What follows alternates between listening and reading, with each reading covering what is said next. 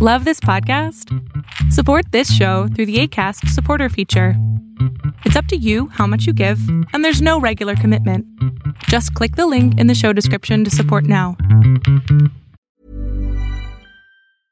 Ready to pop the question? The jewelers at BlueNile.com have got sparkle down to a science with beautiful lab-grown diamonds worthy of your most brilliant moments. Their lab-grown diamonds are independently graded and guaranteed identical to natural diamonds, and they're ready to ship to your door. Go to BlueNile.com and use promo code LISTEN to get $50 off your purchase of $500 or more. That's code LISTEN at BlueNile.com for $50 off. BlueNile.com, code LISTEN. Hey, I'm Ryan Reynolds. At Mint Mobile, we like to do the opposite of what Big Wireless does. They charge you a lot, we charge you a little. So naturally, when they announced they'd be raising their prices due to inflation, we decided to deflate our prices due to not hating you. That's right. We're cutting the price of Mint Unlimited from $30 a month to just $15 a month. Give it a try at mintmobile.com/switch. $45 up front for 3 months plus taxes and fees. Promo rate for new customers for limited time. Unlimited more than 40 gigabytes per month. Slows full terms at mintmobile.com. Fiction, science fiction, horror, fantasy, crime, LGBT, thriller. You have now entered the House of Mystery with your hosts, Eric Shapiro, David North Martino, John Copenhaver, and Al Warren. Heard on KCH 106.5 FM Los Angeles, 102.3 FM Riverside, and 105.0 AM Palm Springs. Welcome back into the House of Mystery. I'm Al Warren, Mr. Michael Hawley. It's Tuesday, so what's going on, Hawley? Not much. How you doing? I'm delicious, like they always say. No, That's right. That's right. Another day, busy month, of course. A lot of writers this month. A lot of do the Patterson interview coming up, so that'll be interesting. Yeah, I'm excited. I'm going to be doing this Phelps interview. I'm excited. I've never heard of. No, actually, this is this will be a great interview because he's done some, of course, lots of television and written, I believe, 45 books. One thing I will say about the guest is that he gets involved in the case. He goes out there and he really does the research, which I love those types of true crime writers rather than, because there's a lot of stuff out there right now, a lot of stuff. And when you get writers like this, it's easy to just go, pick up the book, because you know it's going to be done well. So let's welcome him. So M. William Phelps, thank you for being here. Thanks for having me. Call me Matthew, and I appreciate that introduction. Well, but it's true in a sense, because I find that, because I've done books myself and I've done TV shows, I've done a lot of this stuff, and I really take it serious, and I spend the time, and I go out and meet the people, and I do the book, I do the research, and I think it's a good thing. I think you're doing something good for who you're writing it about. So it's really important to do the book properly and spend the time, I think, and so I appreciate the work you do. Well, I appreciate that. I've dedicated my career to investigative journalism, and I do get right into it. I get on the ground. I get, I like to develop sources and talk to people and get the real story. Besides the story, as you said, there's so much out there right now that, a lot of it is just rehashed newspaper articles, etc. And so I like to get the story that's underneath the story. I don't generally write about headline making stories, Murdoch, a John Bonet, that sort of thing. I look for the stories that are within the fabric of America, that are just not making headlines, but really tell the story of crime in America. What's your kind of thoughts, being in the crime world for so long? Do you think that crime is getting worse or better? You're touching on something here for me. I was just actually writing about this today, actually. I'm glad you asked, Alan. This is not a setup. No, where is true crime? I don't like where true crime is headed. I'm not a big fan of where it's at or where it's headed. And the reason I say that is there's just way too much of it. And the too much is not a good thing. There's too many podcasts. I mean, I have two, but there are way too many podcasts. There's all these self-published nonsense, grammatically incorrect, unvetted, disgusting, terrible books that are just being put up on Amazon and other online places. And I'm tired of it. I've had it up to here with it all. And look, I have done almost 400 hours of television in my career, and television is again, they just keep regurgitating the same names over and over and over again. Bundy, Dahmer, Gacy, and there are just so many stories from the victim's point of view, from the families of the victims' point of view that need to be told. And what we're seeing and what we're reading about and what we're hearing is not what America is. I don't know what to do about it other than add my contribution to it the best I can, No, I have the same feeling. I get the same thoughts in my mind. There's way too many of the podcasts out there that are just people talking about what they've read on Wikipedia so much. Yeah. It's just, and hey, it's whatever people want to do. But it's turned me off the whole area. And again, I do books sort of like you. I've been going into places and I meet people and go to the prison and meet, and you talk to the family and you get them involved in the stories when I do true crime, because that's important. The story is about them and survivors and what goes on after the cameras are turned off. And I agree with you. I'm not really into doing the Ted Bundy and, the mainstream sort of stuff that you see 20 programs a year on if you want. It's kind of, it's overboard. And I don't know why. Why are people so fascinated, do you think, in this? I get this question probably 3 times a week. Why is there so much interest in true crime? And I read articles by psychologists and by people, I call them the bow tie police, professors, et cetera, who don't really know what they're talking about. They're opening up the DSM-5 and they're going through and they're looking, where's true crime in this book? What's the disorder? Look, true crime has been Americans forever. Whether it was Walter Cronkite talking about the latest big murder story, or it was Scooby-Doo, the cartoon when they were chasing, creepers. So we're all interested in a mystery and in solving a mystery or watching people solve a mystery. I like to say this. I like to say that, when I was a kid, one of my favorite shows was Columbo. And look, in Columbo, within 2 minutes, you know who the murderer is in that series. But you stick around for the 90 minutes to see how Columbo is going to catch the guy or the gal. So, we're in search of, with Leonard Nimoy, that was a big show. We can date it back to the 70s when that idiotic, now seemingly idiotic, Bigfoot, 8mm film came out of the Bigfoot in Patterson film. Yes.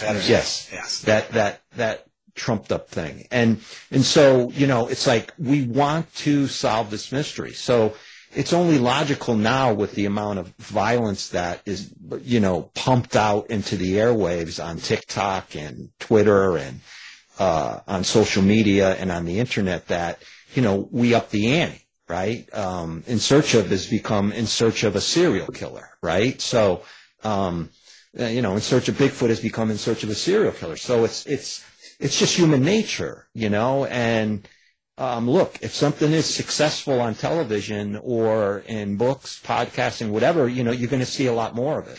And there's no shortage of it on the streamers, it's just the quality, and when you get so much of it, the quality tends to lack. The quality's just not there anymore. I mean, look at Thin Blue Line, you know, really the pinnacle true crime documentary that was the first true crime documentary that used recreations. Errol Morris, I believe. And, you know. If you're looking for plump lips that last, you need to know about Juvederm lip fillers. With Juvederm Volbella XC and Juvederm Ultra XC, your lip look, whether it's subtle or bold, can last up to 1 full year with optimal treatment and no additional maintenance. Find a licensed specialist and see if it's right for you at Juvederm.com today. That's JUVEDERM.com. Add fullness to lips in adults over 21 with Juvederm Volbella XC or Juvederm Ultra XC. Do not use if you have severe allergies or a history of severe allergic reactions, or if you're allergic to lidocaine or the proteins used in Juvederm. Tell your doctor if you have a history of scarring or taking medicines that decrease the body's immune response or that can prolong bleeding. Common side effects include injection site redness, swelling, pain, tenderness, firmness, lumps, bumps, bruising, discoloration, or itching. As with all fillers, there's a rare risk of unintentional injection into a blood vessel, which can cause vision abnormalities, blindness, stroke, temporary scabs, or scarring. For full, important safety information, visit Juvederm.com. When you're ready to pop the question, the last thing you want to do is second-guess the ring. At BlueNile.com, you can design a one-of-a-kind ring with the ease and convenience of shopping online. Choose your diamond and setting. When you find the one, you'll get it delivered right to your door. Go to BlueNile.com and use promo code LISTEN to get $50 off your purchase of $500 or more. That's code LISTEN at BlueNile.com for $50 off your purchase.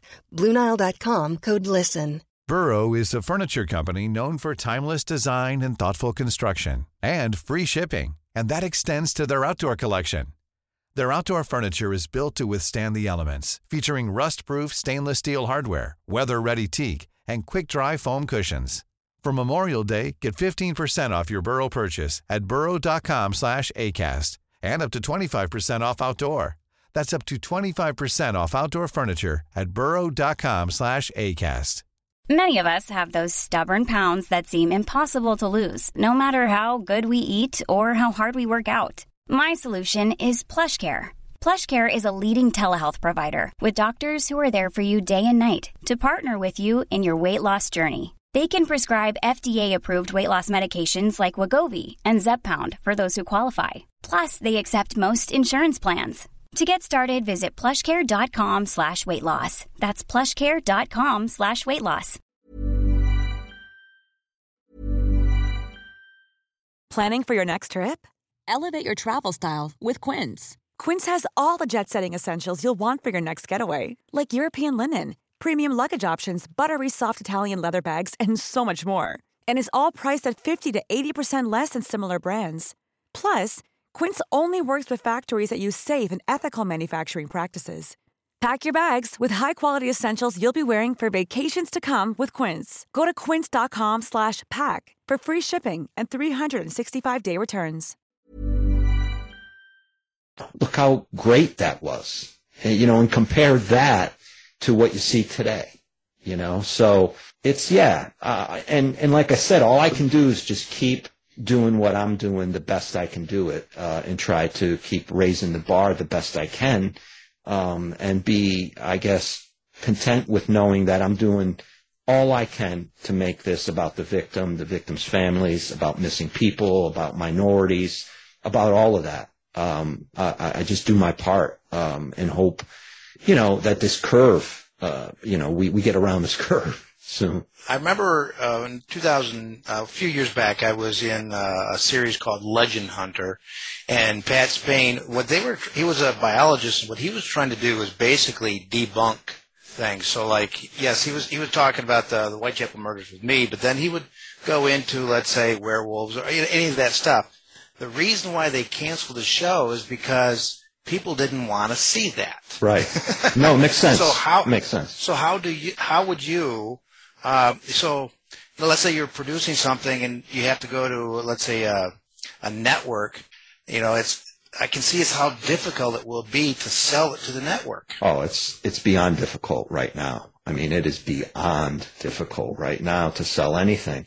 Well, that is the networks have so much control over the content when you get into true crime.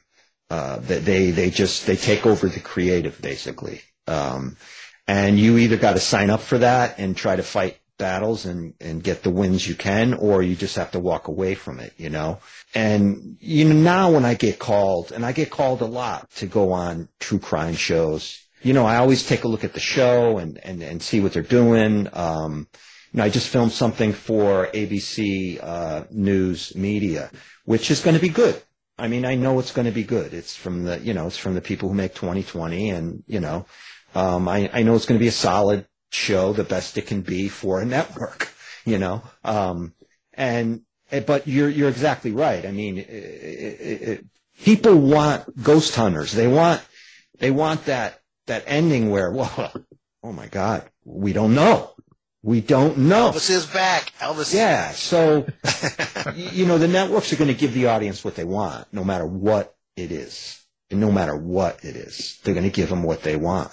And, until that changes, we're just going to see, what we see. The great thing for me about podcasting, especially when we're talking about iHeartMedia, who does my show Paper Ghosts, which I'm just finishing up the 4th season now, is that, they kind of give me carte blanche. They kind of let me do my thing. I never forget the meeting I went to in New York with iHeart, and they were just starting the podcast division, and they, I met with the two heads there of the podcast division, and they said, listen, we know how to distribute. We know how to sell advertising. We know how. You're the true crime guy. You do your thing. Let us do our thing. And I love that type of relationship, a partner like that, because, yeah, I mean, it's not all, it's not always a linear narrative. It's not always a bow tie at the end. It's not always, going to wrap up like you hope it will. And that's part of it. That's part of what I do. That's the investigative journalism part of what I do is I get the story and I allow victims' families to speak and I talk about the victims. And then I look for information in unsolved cases and missing person cases that simply wasn't there before. And I've done a pretty good job of digging up new information with just about all of the stuff that I've done, especially podcasting. But TV would never allow that. TV would never, ever. They want to know what the bow tie looks like, what color it is, everything, before you start filming. I mean, they want to know all of that. There's no surprise endings in TV, before you start filming. And you either got to sign up for that or you don't, and right now I am signed up for it. And look, I'm not complaining, although I might sound like it. I'm not bitter. I don't like where it's headed. I want to see it. I mean, because there is a lot of good stuff out there and it gets lost in all the muck of, everything else, Right. There's got to be, it seemed to be more, there was a pretty decent level of quality that was around, and now it's kind of it's a free for all. So there's just everything going on, and that's TV and radio and everything. It's just kind of. I mean, you're so right. I mean, and for example, I have a story that came to me this year that I'm debating whether to go to TV with it or what, just because of certain things. But I'll just give you the first 2 minutes of the documentary, and it's a winner. I have a P.O. box for my business, for my brand in another town for obvious reasons, right? And that's where all the mail comes in from killers and serial killers and fans and that sort of thing. So I go there every couple of weeks to pick up everything. So I go there this summer and, it's a P.O. box. It's, 3 by 3 or whatever. It's very small. And I get there, and Fred, the postal clerk, says, "Hey, Phelps, all that stuff there in the back, that's all yours." And I said, "What stuff?" He goes, all those boxes. And there was like 15 legal-sized boxes and a package on top. And I said, that can't be from me. And he said, yeah, it's addressed to you. And he said, but it's also the return address is you. Ah. Did you send it to yourself? I said, Fred, why the hell would I send myself 15 boxes? Come on. So I go over to it. I look at it all. I pick up the package off the top, and it's a manila envelope. And I open up this package, and there's a letter in it. And here, I'll stop here. Here's the first line of the letter. When you receive all of this, by the time it gets to you, I would have already killed myself. Oh, boy. That's the first line. So if I'm doing a documentary, that's, you go to commercial right there. That's huge. Everyone's coming back for that, Now, as the story carries on, it's not going to become, at certain parts, it's not going to become the story that, say, True Crime TV would sign off on all of it. So I'm debating, maybe I hold on to this for a little bit and keep investigating it and, but yeah, so now I question everything I think my point is, and now I question, what am I going to do with this? Is this going to be a podcast? Am I going to write a deck and produce a sizzle for it and pitch it to TV? That's very rare that happens now for me over the past couple of years, just because of the market right now, and what they're looking for and where it's at. I mean, it's not my game, Well, you have more control and you have a better product if you kind of run it yourself rather than going sometimes to some of these places. I would guess for the most part. Yeah.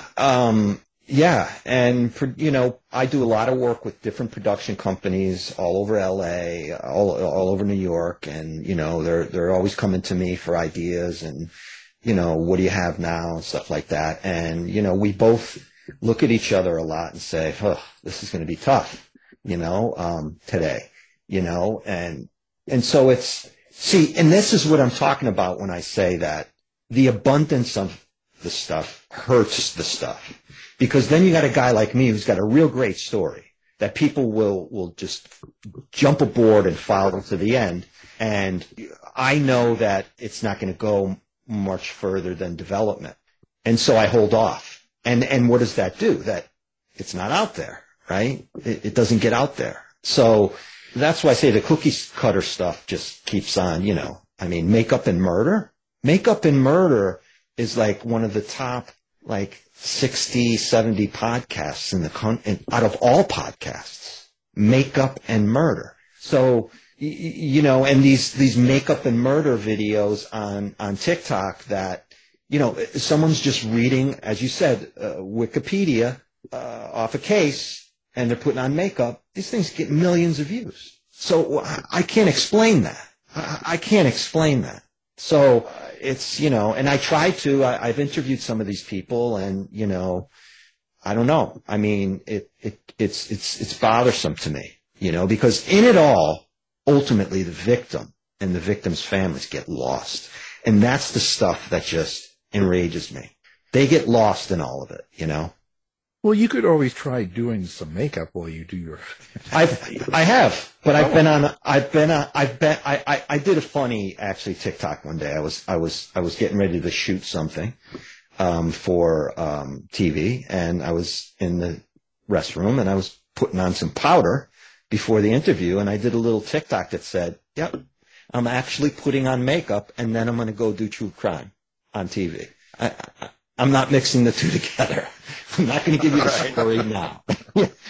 So, yeah. And look, there's a younger generation now that's turning to true crime. And we see that with Crime Junkie, the number 2 podcast out of all podcasts. And, Ashley Flowers, she's, look, she's very successful. She does a good job. She's managed to really just rope in that young audience. They love her. And why, how, I don't know. It just is what it is, as they say, Yeah, I think the only thing is that I think it's, there's not a lot of substance to it. It's just flash and it's just to the moment and there's something new every day and there's no depth. Nobody's really getting into anything. There's nothing but pure entertainment. And a lot of times when I've seen some of the TikToks, even on stories I've covered, they even get it wrong. Yeah, they always get it wrong. I mean, look. Another thing is CrimeCon, and this year at CrimeCon, one of the the 4 murders of the college kids. One of the mothers showed up, and she sat and she listened to a talk in the back of the room that a forensic guy was giving about the Idaho case. And then she got up on the mic and said, well, you pronounced my son's name wrong, number one, and you got some facts wrong. Some of these people are being called out, but, does it change anything? I don't know. But, yeah, they get stuff wrong all the time.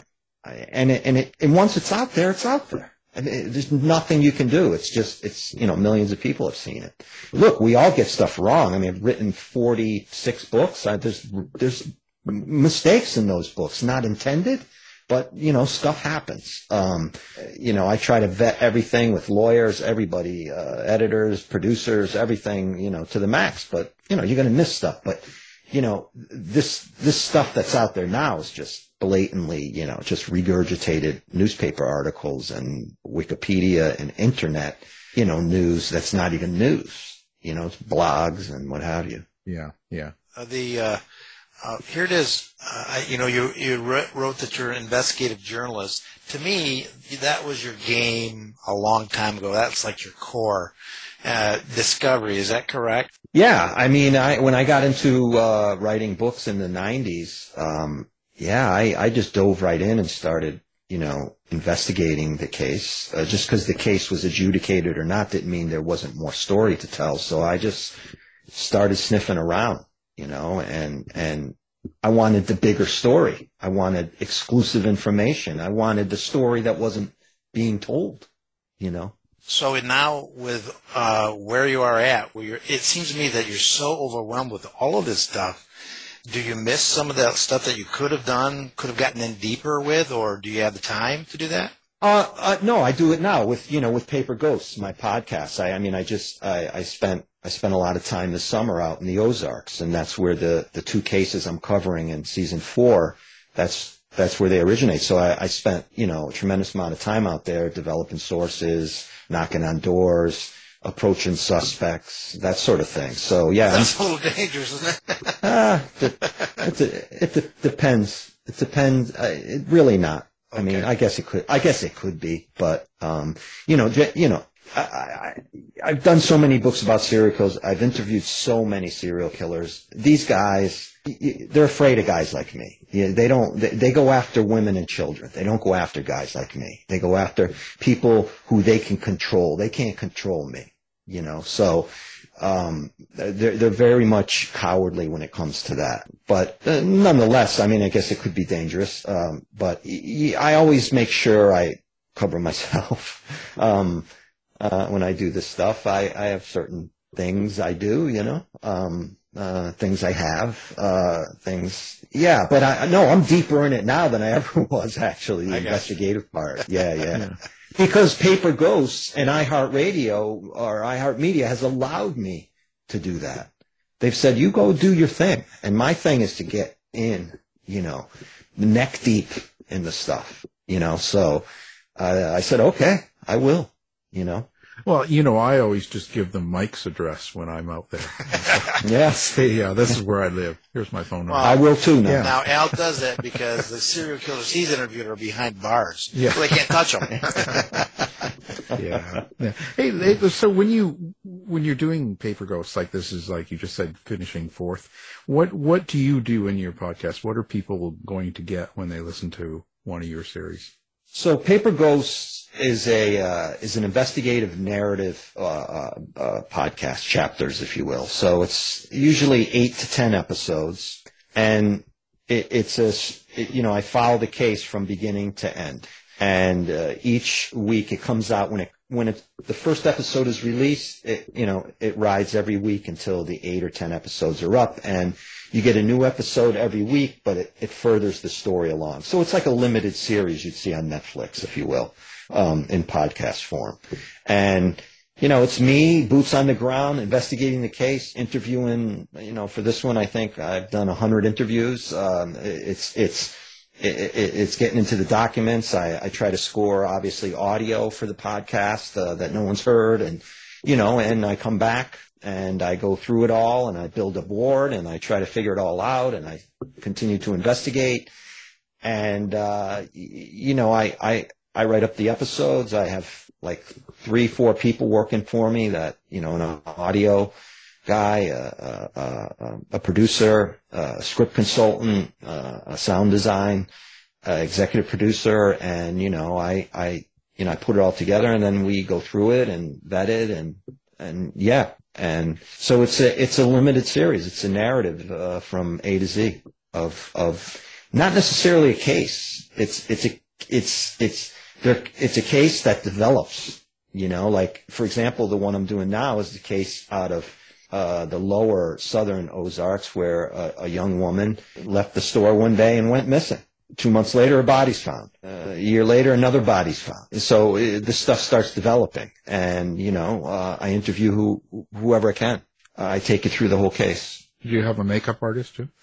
I don't for that, because, you know, you can see me about as well as you can right now. Well, you never know. You might want to do some videos to promote it. I just say that. When you get to these serial killers, one of the biggest things I hear as well around the world and on these shows and all that, they're always trying to give you the reason why this person killed or did what they did. And it drives me nuts, because most of the time the people they're talking about, they've never interviewed. They don't have any psychological reporting on them. We don't know anything about them other than, well, their mother was cruel to them when they were 5, or their father was a drunk. And I'm thinking, you know, shit, I had that. I you know, there has to be more, but everyone's looking for that quick fix answer, and I think it's much deeper. Well, no one really says or wants to say what the truth is for serial killers. They enjoy it. They enjoy killing. That's their game. They like to kill. They get a high off it. They're driven by fantasies. They relive those fantasies through torturing and raping and killing victims. But that's not the sexy answer that people want to hear. I mean, when you're dealing with a psychopath, you have to throw everything that you know as a person who's not a psychopath out the window, because they don't think like you or I, or you know. So, in very few things that I've seen delve into this. A really great documentary. It's an hour long. There's no flash to it. It's called Psychopath. I think it's available on, you know, you can get it on YouTube, whatever, $2.99, whatever. It's an hour long. It's like almost an educational film, but Dr. Robert Hare is in it. And Dr. Robert Hare developed the 20 characteristics, the checklist of a psychopath. So he's in it. And they go into prisons and they interview psychopaths. And you will get exactly what a psychopath is when you're done with watching this 60 minutes. It will be clear to you who they are. And if you've ever sat in front of a serial killer and looked them in the eye, you see that. You see the shallow gaze. You see the emptiness there. You see that they don't care. They just don't care.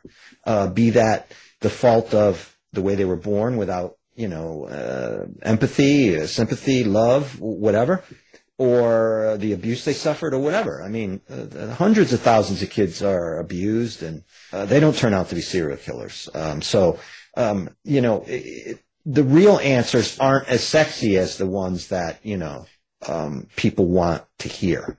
And I try to give it straight up. This is who they are. This is what they do. And this is why they do it, you know. There isn't an answer always. The answer is they like it. It's fun. I interviewed one serial killer for 12 years worth of interviews, hundreds and hundreds of hours of audio and Skype and visiting him. And he wrote me 9,000 pages of letters. And so, you know, I dug deep into that mind to get at the core of what drove him. And there's nothing driving him. It's just what he does. Yeah. His comment one time to me was, 90% of the time I was a good guy. 10% of the time I wasn't. And, I asked all the questions everybody would want to ask, are you evil? And he said, well, I don't believe in evil, but if there is a thing called evil, I am it for sure. So it's really textbook, you know. The other thing that I think has been perpetrated over the years on television and especially with serial killer shows is that they're the typical live in the basement, drive a van, you know, they were abused and, you know, like you said, you know, alcoholism and beaten and all this. And some of that may be true, but the reality of it all is they're atypical. One serial killer is not like the next serial killer right. in that sense, you know, in the psychological sense of they enjoy killing, yes, but you know, they're not all cut from the same fabric, the same cloth. They're not. Right. It's probably like when you look at the Long Island serial killer, although there's not a prosecution yet, but even the people that worked under him were completely astounded. But probably one of the reasons is because we have this cookie cutter idea of what serial killers are. They don't fit that.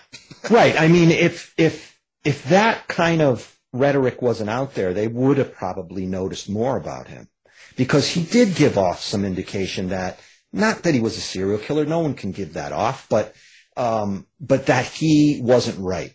Yeah. You know, and yeah, you stay away from those people. You know, we know in life, we know well, that person's not right. You know, you stay away from that person. And sometimes dogs know that, and people don't listen to their dogs. Yeah, that's very true. Yeah, it's very true. You heard mine bark earlier. Yeah, that's because of Mike, not me. You know, I just started talking a little bit, and then your dog picked that up. What the heck? Yeah, where is it?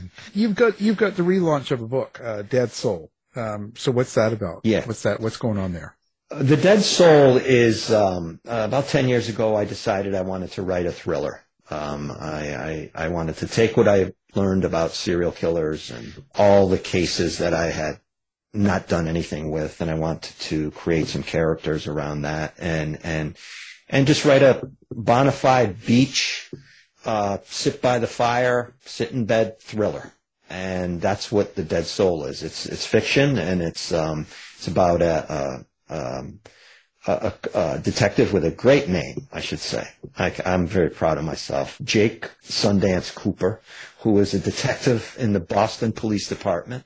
And he, you know, he's a bit embattled. His career is imploding. He needs a big solve, if you will. And there's some corruption going on in the Boston PD that he's starting to sniff around at.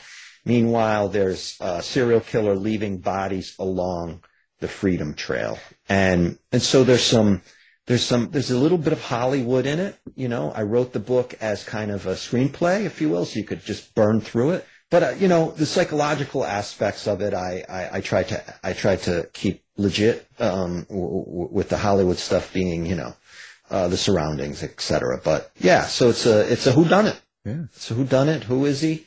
What did he do? And who's going to die next? You know, and will Jake Sundance Cooper, will he save his career and solve the case to live for another book? And yeah, so and Wild Blue Press, decided to, reissue it, this week.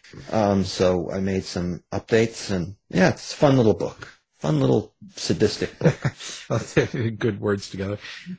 So when you get into a thriller like this, how do you get into the characters that you write? Like, how do you experience them? Are you hearing dialogue? Do you kind of, Did you hear me sigh? Yeah. Did you hear well, me?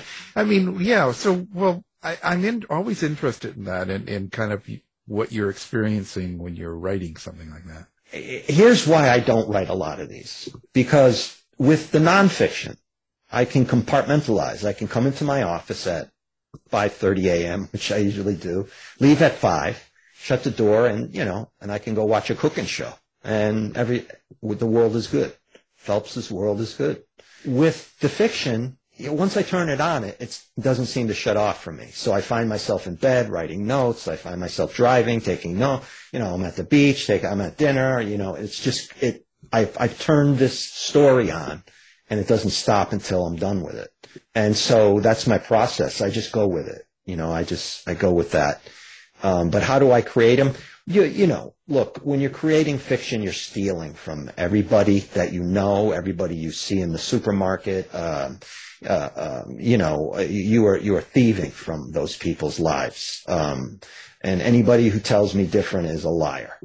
James Patterson included, everybody is a liar. Well, I'll tell him. So yeah, you tell him I said that. So, you know, yeah, I mean, there's no way you can make all of that up. You know, if I see something, if I read something about, look, if I read something about Stalin or Trump or Biden or whoever, and I like it, and I think, ooh, I can add that one little twerk to my guy. That one little thing will just add another layer of character to my guy or my killer or whatever. So I'm constantly reading. When I'm writing a fiction, I'm reading a lot more than I am actually writing. All kinds of stuff. I'm just reading everything I can, and nonfiction wise. And yeah, it just develops for me. It just develops for me out of that. What takes the most out of you? Like when you're writing a story about true events and you're going around and you're talking about the family and the survivors and then the victims and the killers themselves and stuff. So you write a true story, that's one thing. When you write a fiction, it's another. But which do you think takes the most out of you emotionally or changes you, for instance? Well, it's fatigue-wise, just as far as endurance, it would be fiction because it's nonstop for me. Right. Emotionally, it's like I had this series on Discovery Channel 10, 12 years ago, Dark Minds, where I went around the country and I looked at unsolved serial killer cases. And that was just the heaviest thing I've ever done. I mean, I sat in living room after living room of mothers, fathers, brothers, sisters, aunts, uncles, boyfriends who had lost kids, people to serial killers. And some days I would interview 2 or 3 families, a 12-hour day, and just it just takes, you know, you just take on. I'm an empath by nature, so I just take on all that pain. You know, it was a lot. I would go on the road 3-4 months at a time, and you know, on the road when you're filming a show, you know, you're 6 days on, 1 day off, and they're 12-hour days, sometimes more. Just especially with mothers and fathers who lost kids. Some of the cases I did involved, you know, 12, 13, 14, 16-year-old kids, even younger. That was the worst. I mean, that was the worst. What do you say? What do you say? I'm in your living room with lights, with a camera, with, you know, a bunch of people. You know, we got garbage bags on your windows to block out the light. And, you know, you're talking about the worst moment of your life, you know, and I'm sitting in front of, you know, these people and I'm just, yeah. And it, you know, and yeah, it made for great TV, but it was, I mean, yeah, it was all consuming. And that was, whew. That was 4 years you did that? I did that for 3 seasons. Yeah, I did 22 episodes, 3 seasons for yeah, it was Discovery Channel, and then it became, of course, Investigation Discovery, but we did 3 seasons of that. It's just, you know, I ran out of cases. I mean, there's only so many unsolved cases, and to be honest, I mean, I was looking to do something different at that point. I was still writing books at the same time.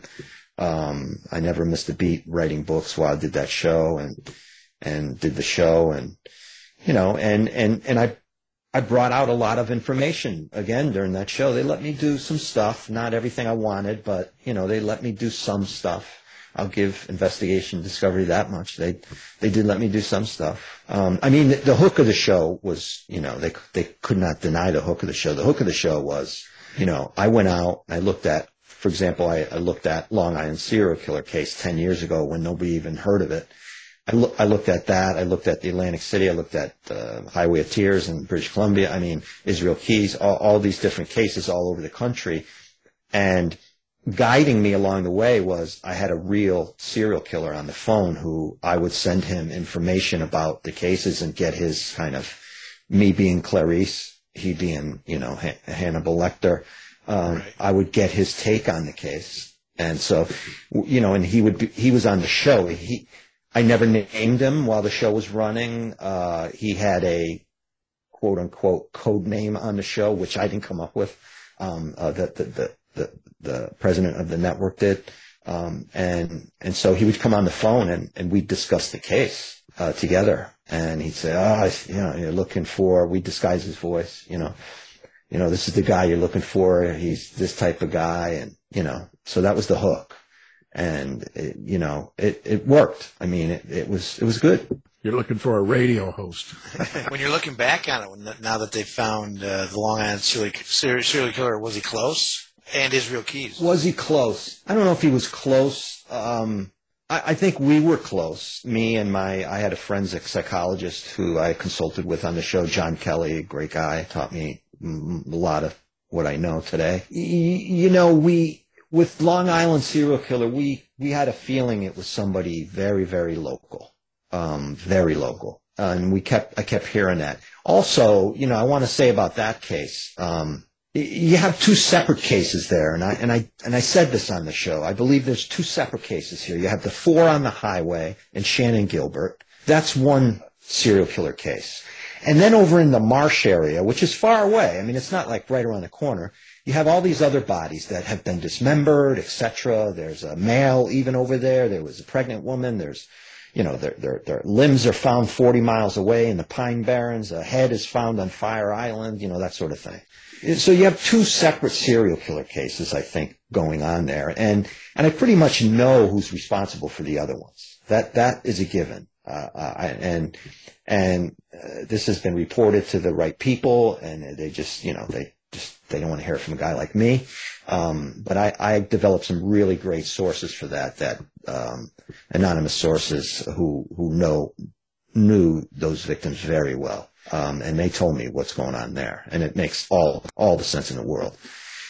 When we think about serial killers, we have to stop thinking about, as we talked about earlier, the guy who lives alone or he's married and he lives in a dingy house and, he hides in the basement. We have to stop and consider everything, because don't forget, gangs in the country pick their psychopath to be their serial killer. So that guy goes out and he, kills, this rival. That's a serial killer. Whether we want to, we'd never do a documentary about that on Netflix because it's not sexy, right? But it's still serial killing, so organized crime, mob guys, hitmen, they're serial killers. The Icemen. I mean, these people are serial killers. So, when you look at these cases, unsolved cases, you have to consider all of that. You can't just say, oh, geez, I'm looking for that guy who drives the beat up truck. He works construction and he drinks at the bar every night. And then once a month he goes out and he finds someone, and, when we find him, he's going to have 10 bodies in the basement and, his dad sexually abused, all of that.